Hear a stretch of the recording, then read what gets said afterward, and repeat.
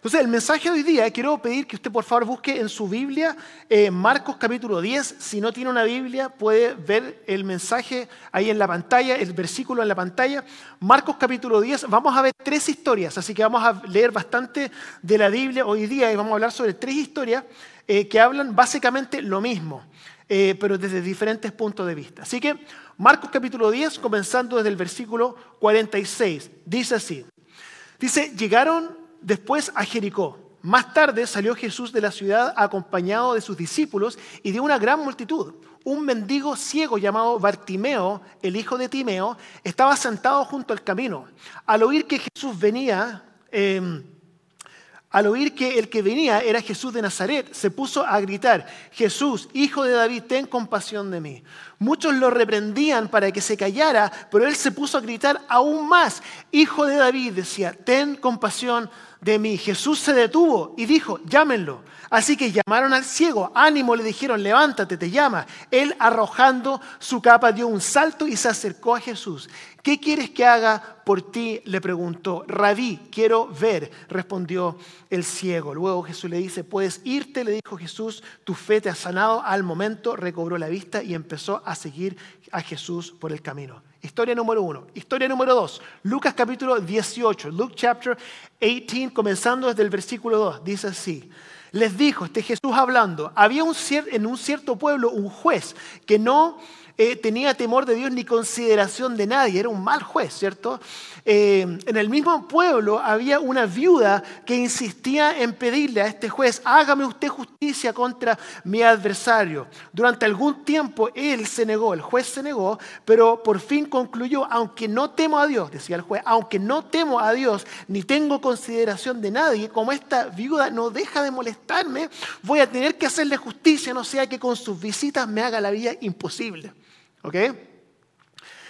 Historia número 2. Ahora la historia número 3. Lucas capítulo 11, comenzando desde el versículo 5. Dice así. Supongamos, continuó Jesús, que uno de ustedes tiene un amigo y a medianoche va y le dice, amigo, préstame 3 panes. Pues se me ha presentado un amigo recién llegado de viaje y no tengo nada que ofrecerle. Y el que está dentro contesta, no me moleste, ya está cerrada la puerta y mis hijos y yo estamos acostados. No puedo levantarme y darte nada. Les digo, Jesús hablando, aunque no se levante a darle pan por ser amigo suyo, se levantará por su impertinencia y le dará cuanto necesite. Entonces tenemos esas 3 historias en la Biblia que son muy interesantes y vamos a hablar un poco de eso hoy día. Así que algunos de ustedes saben, estamos continuando, en realidad este domingo estamos terminando la serie que se llama Domingos de Visión y hemos estado hablando sobre la visión de nuestra iglesia y hemos estado hablando sobre los 7 valores fundamentales de nuestra iglesia. Ahora, el próximo domingo vamos a comenzar una nueva serie y esta nueva serie quizás a usted lo va a incomodar un poco. Pero vamos a hablar sobre las relaciones, vamos a hablar sobre dinero, vamos a hablar sobre sexo y vamos a hablar sobre matrimonio. Esa es la serie que comienza el próximo domingo, se llama Dinero, Sexo y Matrimonio a la manera de Dios. Así que sean parte de esta serie, yo creo que Dios los va a bendecir tremendamente. Entonces, los 7 valores de nuestra iglesia. Hoy día terminamos con el número 7. El número 1, ¿se acuerdan? Jesús es nuestro camino. Número 2, la esperanza es nuestra bandera. Número 3, las personas son nuestra pasión. Número 4, el servicio es nuestro sentir. Número 5, la alabanza es nuestro espíritu. Número 6, la generosidad es nuestro privilegio. Y hoy día, número 7, la oración es nuestra ancla. La oración es nuestra ancla. De eso vamos a hablar hoy día. ¿Les parece? Si el que está al lado suyo se está durmiendo, pégale ahí un codazo para que voy a hablar poquito hoy día, 20 minutos nomás, 25 quizás, o 30, nunca se sabe. Pastores siempre dicen que van a hablar poco y al final nunca cumplen esa promesa. Pero quiero comenzar con una pregunta. ¿Cuántos de ustedes son padres aquí? ¿Padres o madres aquí? ¿Cierto? Varios, ¿cierto? Varios, ok. ¿Cuál es lo más difícil de ser papá? Lo más difícil de ser padre o madre. ¿Ok? Decirles no. Qué buena respuesta. ¿Qué más? Raising kids. ¿Qué más? ¿Perdón? Paciencia, ¿cierto? ¿Sabes lo que fue más difícil para mí cuando yo era un padre joven con mi primer hijo? Fue poner un car seat. Oiga, pero qué difícil. Yo me acuerdo de tener a mi hijo gritándome en la oreja mientras trataba de poner el car seat, había como 100 degrees, y yo no sé, quizás usted es uno de esos cristianos que dice, yo nunca he dicho una palabrota en toda mi vida. Bueno, quizás es porque usted nunca ha tratado de poner un car seat cuando hay 100 grados de temperatura. Mire, realmente eso fue una de las primeras cosas que yo hice que fueron muy difíciles, pero los niños pasan por varias etapas, ¿cierto? En la medida en que uno los va educando y van creciendo. Y hay una etapa en la vida de los niños en que simplemente son insistentes. Insisten.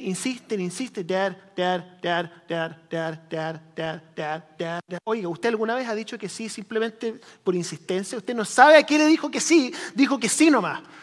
Mi esposa se me acerca, ¿cierto? Me podría decir, oiga, tu hijo dijo que tú le diste permiso para fumar hierba en el living con sus amigos. Es posible porque realmente ya no lo estaba escuchando por todas las cosas que me estaba diciendo. Ahora, obviamente que es una exageración, pero muchas veces nos pasa como papás que realmente, oiga, la insistencia es tanta que uno simplemente dice, ya, ok.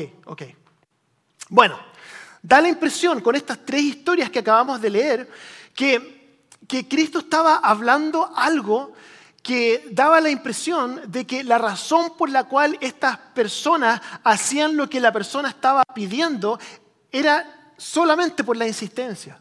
Porque insistían. Si vemos al ciego Bartimeo, todo el mundo lo está diciendo, oye, cállate, deja de gritar. Y mientras le decían que se callara, él gritaba aún más. ¿Y qué es lo que pasó como resultado de que él gritó, no importa quién estaba al lado de él, que Jesús se dio vuelta y le concedió lo que le estaba pidiendo? ¿Qué es lo que pasaba con el amigo, cierto? Que fue en la noche a golpearle la puerta a su amigo. Decía, oye, tengo una visita que necesita ayuda. Golpea. Y él se levanta y dice, oiga, no te voy a abrir, estamos todos acostados. Pero él dice, ¿sabe qué? Él no va a parar. Así que como él no va a parar, voy a ayudarte, ¿cierto? Lo mismo con la viuda y con el juez, ¿cierto? Insistencia. Y el juez, ¿qué es lo que hace? Oiga, esta no me va a dejar de molestar nunca, así que bueno, le voy a hacer lo que me está pidiendo. Entonces lo que quiero hablarle hoy día, en esta mañana, es sobre el poder de la oración persistente, sobre el poder de la oración insistente. Hay un poder, hay algo especial que sucede cuando uno insiste en orar. Yo quiero decirle, hermanos y hermanas, que es muy posible que en su vida usted esté a las puertas de un avivamiento en su vida. Es muy posible que usted esté a las puertas de que algo especial suceda en su vida. Pero la razón por la cual le digo esto es porque muchas veces no entendemos que si queremos que pasen cosas en nuestra vida, uno puede decir, bueno, quiero que las finanzas en mi vida mejoren. Quiero que mis relaciones en mi vida mejoren. Quiero que mi vida espiritual mejore. Y uno asume, lo único que tengo que hacer es esperar. Voy a esperar que Dios haga algo en mi vida. Pero lo que quiero hablarle a usted hoy día es que hay un aspecto en el cual nosotros tenemos que hacer algo de nuestra parte para que la obra de Dios se haga. Le voy a dar algunos ejemplos. El mar Rojo no se abrió hasta que Moisés puso la vara, ¿cierto? Pedro no caminó sobre el agua hasta que no se bajó del barco, ¿cierto? El diluvio no llegó hasta que Noé comenzó a construir el arca. Entonces es muy probable que en su vida haya algo que Dios le está a usted llamando a hacer, más que simplemente esperar que Dios obre, que hay algo que Dios a usted lo está llamando a hacer para que lo que usted quiere que suceda, realmente suceda en su vida, o que la obra que Dios quiere hacer a través suyo se haga realidad. Yo creo que hay muchas ocasiones en las cuales nosotros sobreestimamos nuestra participación en la obra de Dios, y también hay momentos en que nosotros subestimamos cuál es nuestra participación en la obra de Dios. Le voy a contar una historia inventada. No es una historia real, pero es la historia de un joven que le dice a todos sus amigos que él lo invitaron a ser un actor dentro de una película. Entonces invita a todos sus amigos para que vean la película en la cual él actuó. Van al cine, ven la película completa, salen y esta persona le dice, ¿qué les pareció mi rol dentro de la película? Y dicen, no, tú no estabas en esa película, acabo de ver la película entera, no te vi en ningún momento en la película. Y él dice, ¿pero acaso no vieron la escena En cuando estaban en el bar y hay una ruptura, sí, esa escena es espectacular, pero tú no estabas en esa escena. Pero ¿cómo que no? Entonces fueron, arrendaron la película, se sentaron y él le puso pausa justo en el momento en que él le estaba diciendo que él estaba en esa escena. Y dice, pero no estás en la escena, mira, ese actor no eres tú, esa actriz no eres tú. Él dice, pero detente, fíjense atrás. Están las dos personas y atrás en el bar hay una persona que se está tomando una cerveza, atrás, bien atrás. Y empiezan a mirar así, oiga, pero ¿verdad que esa eres tú la persona que está ahí? No me había fijado. Y los amigos le dicen, mira, solamente quiero aclararte, no significa que tú hayas tenido un rol en esta película. Tú eras un extra en esa película. Okay. ¿Por qué les digo eso? Porque muchas veces nosotros sobreestimamos nuestro rol dentro de esta historia que Dios está contando en el mundo. Pensamos que nuestra participación muchas veces es más importante de lo que realmente es. Pero también a veces pensamos que nuestra intervención no tiene ninguna importancia. Entonces quiero que podamos hablar un poco respecto a esto en cuanto a nuestra participación y por qué vamos a orar entonces. Oiga, si realmente Dios va a hacer lo que va a hacer, entonces ¿por qué tenemos que orar? ¿Qué parte juega nuestra oración dentro de lo que Dios está haciendo? Si usted alguna vez ha orado por una persona y esa persona se sana, el error que uno puede cometer es pensar que la razón por la cual esa persona se sanó es porque usted oró. La verdad es que si una persona tiene cáncer y Dios quiere que esa persona se sane de cáncer, esa persona se va a sanar de cáncer y punto. Así es. Si yo me pongo en la brecha y digo, Dios, voy a orar por esa persona y esa persona se sana, no significa que esa persona se sanó porque usted oró. Esa persona se sanó porque Dios quiso que esa persona se sane. Pero nuestra participación tiene que ver en qué sentido. No que yo voy a hacer algo que Dios no está en sus planes, pero voy a ponerme yo en la disposición de Dios para que sea yo la persona que Dios use. Miren, nosotros tenemos poca influencia dentro de lo que Dios hace, pero no sé usted, pero yo quiero ser usado por Dios. Yo quiero que Dios me use. Yo quiero que Dios lo use. Que Dios usted lo use para hacer su obra. No su obra, sino que la obra de Dios se manifieste a través suyo. Esto es tan importante porque yo crecí creyendo esto, de que yo quiero que Dios haga algo grande a través mío. Yo quiero que Dios me use en gran manera, ¿cierto? A veces uno iba a conferencias y cosas así, uno decía, oye, yo quiero ser como esa persona que está hablando y hay miles de personas y todas están diciéndome, yo quiero ser esa persona. O usted veía una persona que era grandemente usada por Dios y usted pensaba, yo creo que algún día voy a lograr ser como esa persona. Pero yo quiero decirle algo, hermano y hermana, que Dios está más interesado en hacer algo en usted que a través de usted. Porque Dios puede usar a cualquier persona para hacer su obra. Su obra se va a hacer. Pero la pregunta que le quiero hacer a usted en esta mañana es, ¿usted se va a poner a disposición de Dios para que la obra de Dios se haga a través suyo? Entonces, su participación dentro de la obra de Dios casi como que tiene que ver con que si usted decide ponerse en ese momento. Ese es el desafío de hoy día y ese es el mensaje de hoy. Porque yo quiero invitarlo a usted hoy día a que usted se abra para que Dios haga algo a través de usted. Pero lo que a Dios le interesa es algo en usted. Pero muchas veces Dios va a hacer algo a través de usted, pero el objetivo es lo que Dios hace dentro suyo, no a través suyo, porque la obra de Dios se va a hacer sí o sí. Pero el resultado va a ser que Dios va a hacer algo dentro suyo que va a ser innegable. Entonces la pregunta que quiero hacerle también en esta mañana es esta. ¿Qué tienen en común las tres historias que acabamos de ver?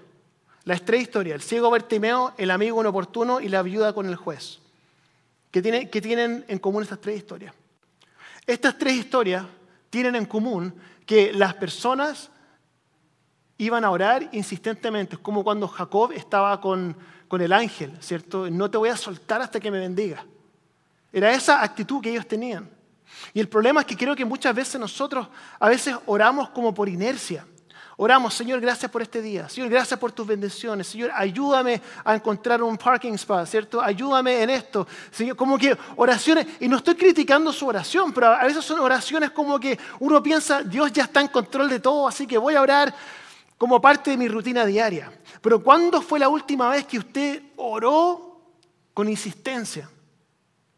Porque hay algo que sucede. Esto es lo que quiero hablar hoy día. Hay algo que sucede, que es innegable, que sucede como resultado de la oración insistente.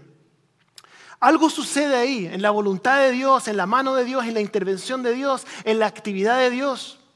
Y Jesús está usando esas historias para ilustrar este punto. No te voy a soltar hasta que me bendigas, fue lo que dijo Jacob. Y quiero decirle que, por ejemplo, mi propia historia también yo lo veo. Cuando yo estaba en la universidad cometí un montón de errores. Y mi mamá oraba. Y no paró de orar. Era como like, I'm not taking no for an answer. Oró por mí. Y el resultado fue que yo volví a los caminos de Dios. Y la pregunta que me hago también con eso es, ¿qué hubiese pasado si mi mamá hubiese dejado de orar? Es casi como que a veces pienso que si ella hubiese dejado de orar, yo seguiría en los caminos que yo estaba antes. Sin embargo, sé que Dios es soberano y Dios es el que va a hacer lo que va a hacer. Dios responde las oraciones. Entonces yo quiero presentarle a usted el dilema que yo tengo. Y se lo presentaba a mi staff esta semana. Tengo un dilema y ni siquiera sé si lo tengo resuelto. Se lo voy a presentar como un dilema. Y usted quizás me puede decir cuál es la respuesta. Yo he predicado sobre el Padre Nuestro que está en los cielos, ¿cierto? Todos conocemos esa oración que Jesús entrega. Esa oración, el resumen de esa oración es esta, simplemente. Yo quiero hacer tu voluntad, no la mía. Dime cuál es tu voluntad y yo simplemente me voy a alinear con lo que tú digas. Es la oración en Getsemaní también, Cristo con el Padre, ¿cierto? Él no quería ir a la cruz, la palabra lo deja bien claro. Cristo no quería ir a la cruz. Llega un punto en que dice, pero no mi voluntad, sino tu voluntad. Entonces, el objetivo de la oración de Getsemaní y la oración El Padre Nuestro es simplemente tu voluntad, no mi voluntad, yo me someto a ti. Entonces, ¿qué es lo que pasa? ¿Cómo se puede conciliar estas dos ideas? De que el objetivo de la oración, por una parte, es simplemente descubrir la voluntad de Dios y yo alinearme. O sea, en otras palabras, no es lograr que Dios haga mi voluntad, sino lograr que yo me posicione de tal forma que yo haga la voluntad de Dios, no importa lo que sea. Esa es la oración del Padre Nuestro y ese es el Getsemaní. Pero ¿qué pasa con estas otras historias que hablan sobre la insistencia? Ora, y va a llegar un punto en que Dios va a decir, ¿sabes qué? Me tienes cansado. Ok, vamos a hacerlo. Es interesante, porque si Dios simplemente va a hacer su voluntad, regardless, entonces ¿por qué Dios nos invita a que oremos y oremos y oremos y oremos y oremos? Si usted tiene la respuesta, por favor me la dice, porque se la voy a aceptar. No, vamos a seguir acá. Mire, es muy interesante lo que sucede, porque ¿se acuerdan ustedes de la historia del amigo que está tocando la puerta? Y el amigo adentro está durmiendo, ¿cierto? Y dice, ¿sabes que te voy a ayudar porque yo sé que no te vas a ir? Esa historia viene justo después de la oración del Padre Nuestro. Y la razón por la cual esa historia viene justo después del Padre Nuestro es porque tenemos que comenzar, escuche esto, cuando usted ore por lo que Dios ha puesto en su corazón, por su situación que está viviendo, por esa persona que está enferma, por ese hijo que está lejos de Jesús, por esa oración que usted tiene, esa oración en la cual usted dice, yo no voy a detenerme hasta que tenga una respuesta. La razón por la cual la oración del Padre Nuestro está primero, porque tenemos que entender, primeramente, que como resultado de lo que Cristo hizo por nosotros en la cruz, ya lo tenemos todo. Entonces partimos de la base de saber que aunque Cristo no nos conteste esta oración, we already have everything in Christ. Lo tenemos todo en Cristo. ahí comenzamos con todo, comenzamos con la abundancia, comenzamos con shalom, comenzamos sabiendo de que como resultado de lo que Cristo hizo por nosotros ya lo tenemos todo. Entonces el espíritu que tenemos cuando hacemos esa oración es un espíritu de abundancia, de estar satisfecho, de estar completo en Cristo. Entonces ahora empiezo a orar. Quiero esto, lo quiero con todo mi corazón, pero quiero más lo que tú quieres. Lo quiero y voy a insistir, pero quiero más lo que tú quieres, lo que tú quieras, pero sigo aquí, pero sabiendo que ya lo tengo todo. ¿Alguna vez usted ha estado en una relación tóxica? Varias cabezas están así, sí, sé lo que es eso. ¿Alguna vez, cierto? Que es una relación en la cual realmente lo único que la otra persona quiere es recibir. Y esa persona no da nada, simplemente está tomando, ¿cierto?, para sí. Y es una situación en la cual la calidad de la relación depende de si esa persona obtiene lo que quiere. Entonces es una relación tóxica. Nos puede pasar también con Dios. Podemos tener una relación tóxica con Dios cuando realmente lo único que nosotros buscamos en la relación es lo que Dios puede hacer por nosotros. Y en el momento en que ya no estamos recibiendo lo que nosotros esperamos que Dios haga por nosotros, entonces we just walk away, ¿cierto? Ya no queremos tener nada que ver con esa relación. Pero el Padre nuestro, ¿cierto?, nos alinea con Él, con lo que Él ya hizo. Entonces we have everything. Ya eso es lo que el Evangelio es. Y podemos entrar dentro de ese tipo de oración insistente, no porque nos falte algo, sino porque realmente sabemos que Dios lo puede hacer, que Él lo puede hacer. Entonces una mentalidad de plenitud, podríamos decirlo. Me estaba imaginando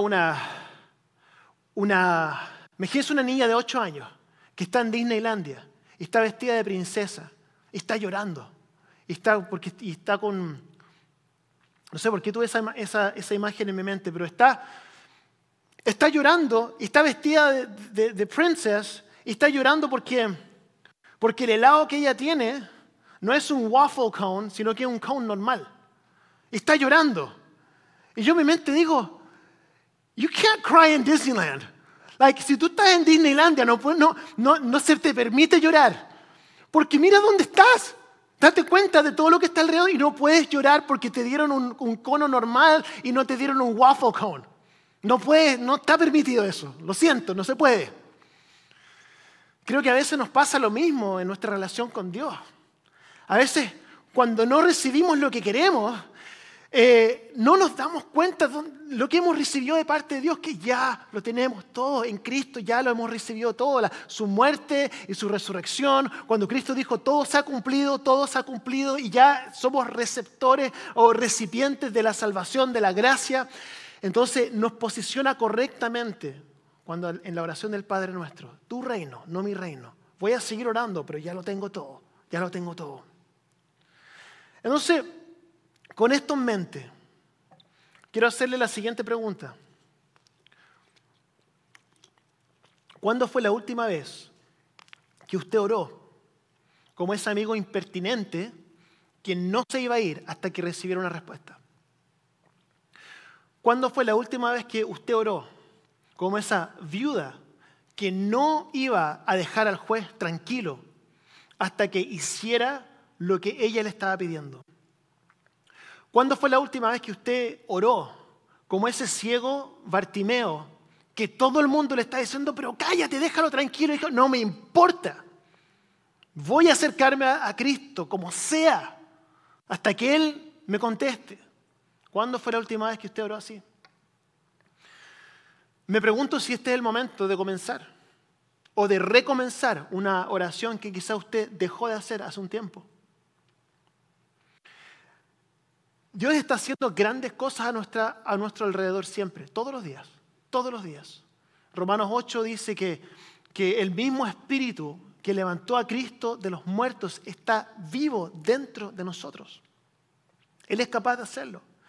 Efesios 3:20 dice que Él puede hacer muchísimo más de todo lo que podamos imaginarnos o pedir por el poder que obra eficazmente en nosotros. Cristo todo lo puede. Entonces quiero hacerle una pregunta hoy día, que si quizá hay algo hoy día en su vida por lo cual usted estuvo orando un tiempo y luego esa oración dejó de ser tan ferviente como antes. Usted dijo, no, creo que Dios ya no. Quiero invitarlo a que usted lo piense nuevamente y que empiece a orar y empiece a creer que su fe pueda ser reavivada nuevamente. Dios ha puesto eso en mi corazón, avivamiento. En mi corazón lo ha puesto.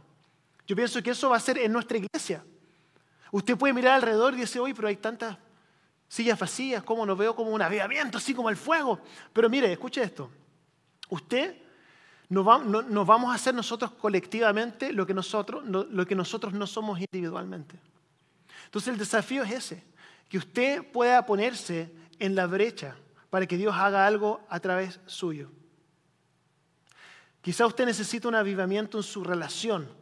Quizá usted necesita que Dios produzca una sanidad en su vida. Quizá usted necesita que Dios haga reavivar sus finanzas. Quizá usted está endeudado y no sabe cómo salir. Quizá usted tiene un sueño que Dios puso en su corazón hace tiempo atrás y ese sueño usted piensa que está muerto. Uno puede decir, bueno, usted puede pensar, ¿de qué sirve insistir si Dios ya sabe lo que tiene que hacer? Pregunta, ¿qué hubiese pasado si el ciego Bartimeo hubiese simplemente dejado que los amigos le ahoguen su voz?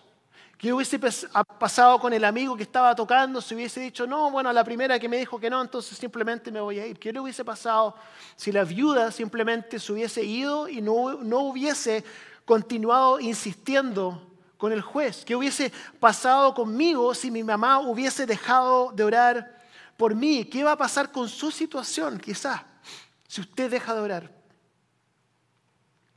1 Tesalonicenses 5:17, 1 Thessalonians 5:17 dice, oren sin cesar.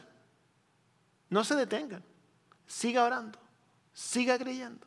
Siga insistiendo. Insista. Pero no insista en el sentido de que no sé qué va a pasar si no haces lo que yo quiero, sino que usted pueda comenzar desde la plenitud de que en Cristo ya lo tiene todo. Pero usted quiere ponerse en la brecha para que Dios haga algo en usted. Quiero terminar con esto.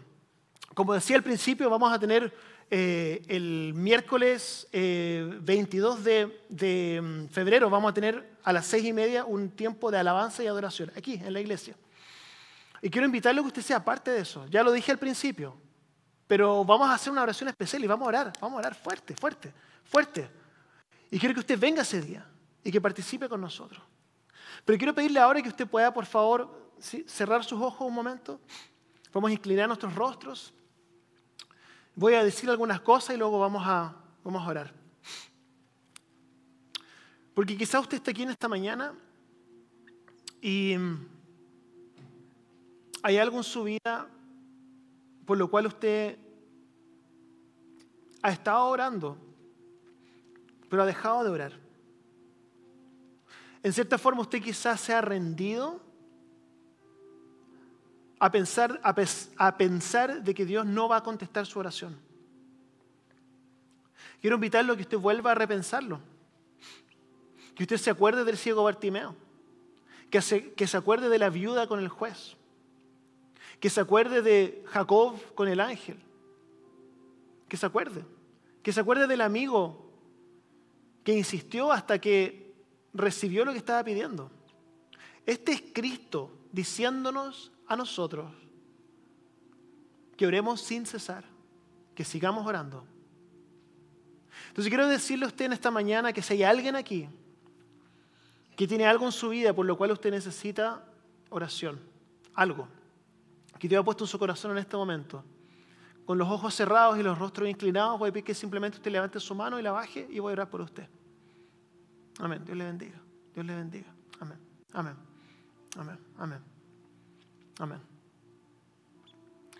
Señor Jesús, entonces en esta mañana nos presentamos ante ti, reconociendo que tú estás en control absoluto. Reconocemos, Señor, que a veces hay momentos en nuestra vida en los cuales asumimos que tú no vas a intervenir porque ya hemos orado, ya lo oramos y listo. Oramos una vez y listo. Pero cuando nos encontramos con tu palabra y nos damos cuenta que hay una invitación a que nosotros insistamos en oración, que oremos sin cesar, que oremos, insistamos en orar. Cuando nos damos cuenta que está esa invitación, eso despierta algo en nosotros que nos invita a insistir. Entonces quiero orar específicamente por las personas que levantaron sus manos, que estas manos que se levantaron representan una necesidad específica. Y yo quiero orar en este momento, mientras estoy orando, que tú puedas hacer algo especial a su favor. Yo no sé lo que cada persona está viviendo en este momento, pero sí sé que hay algo que están pidiendo de ti. Y quiero orar que tú puedas hacer un cambio, que tú puedas intervenir, que haya un despertar, que haya una sanidad, que haya un breakthrough, algo especial que suceda. Y que eso pueda reavivar un deseo de seguir orando, de seguir buscándote. Gracias, Señor, porque también sabemos que ya lo tenemos todo en ti, que ya tenemos abundancia en ti, porque a través de tu salvación estamos completos.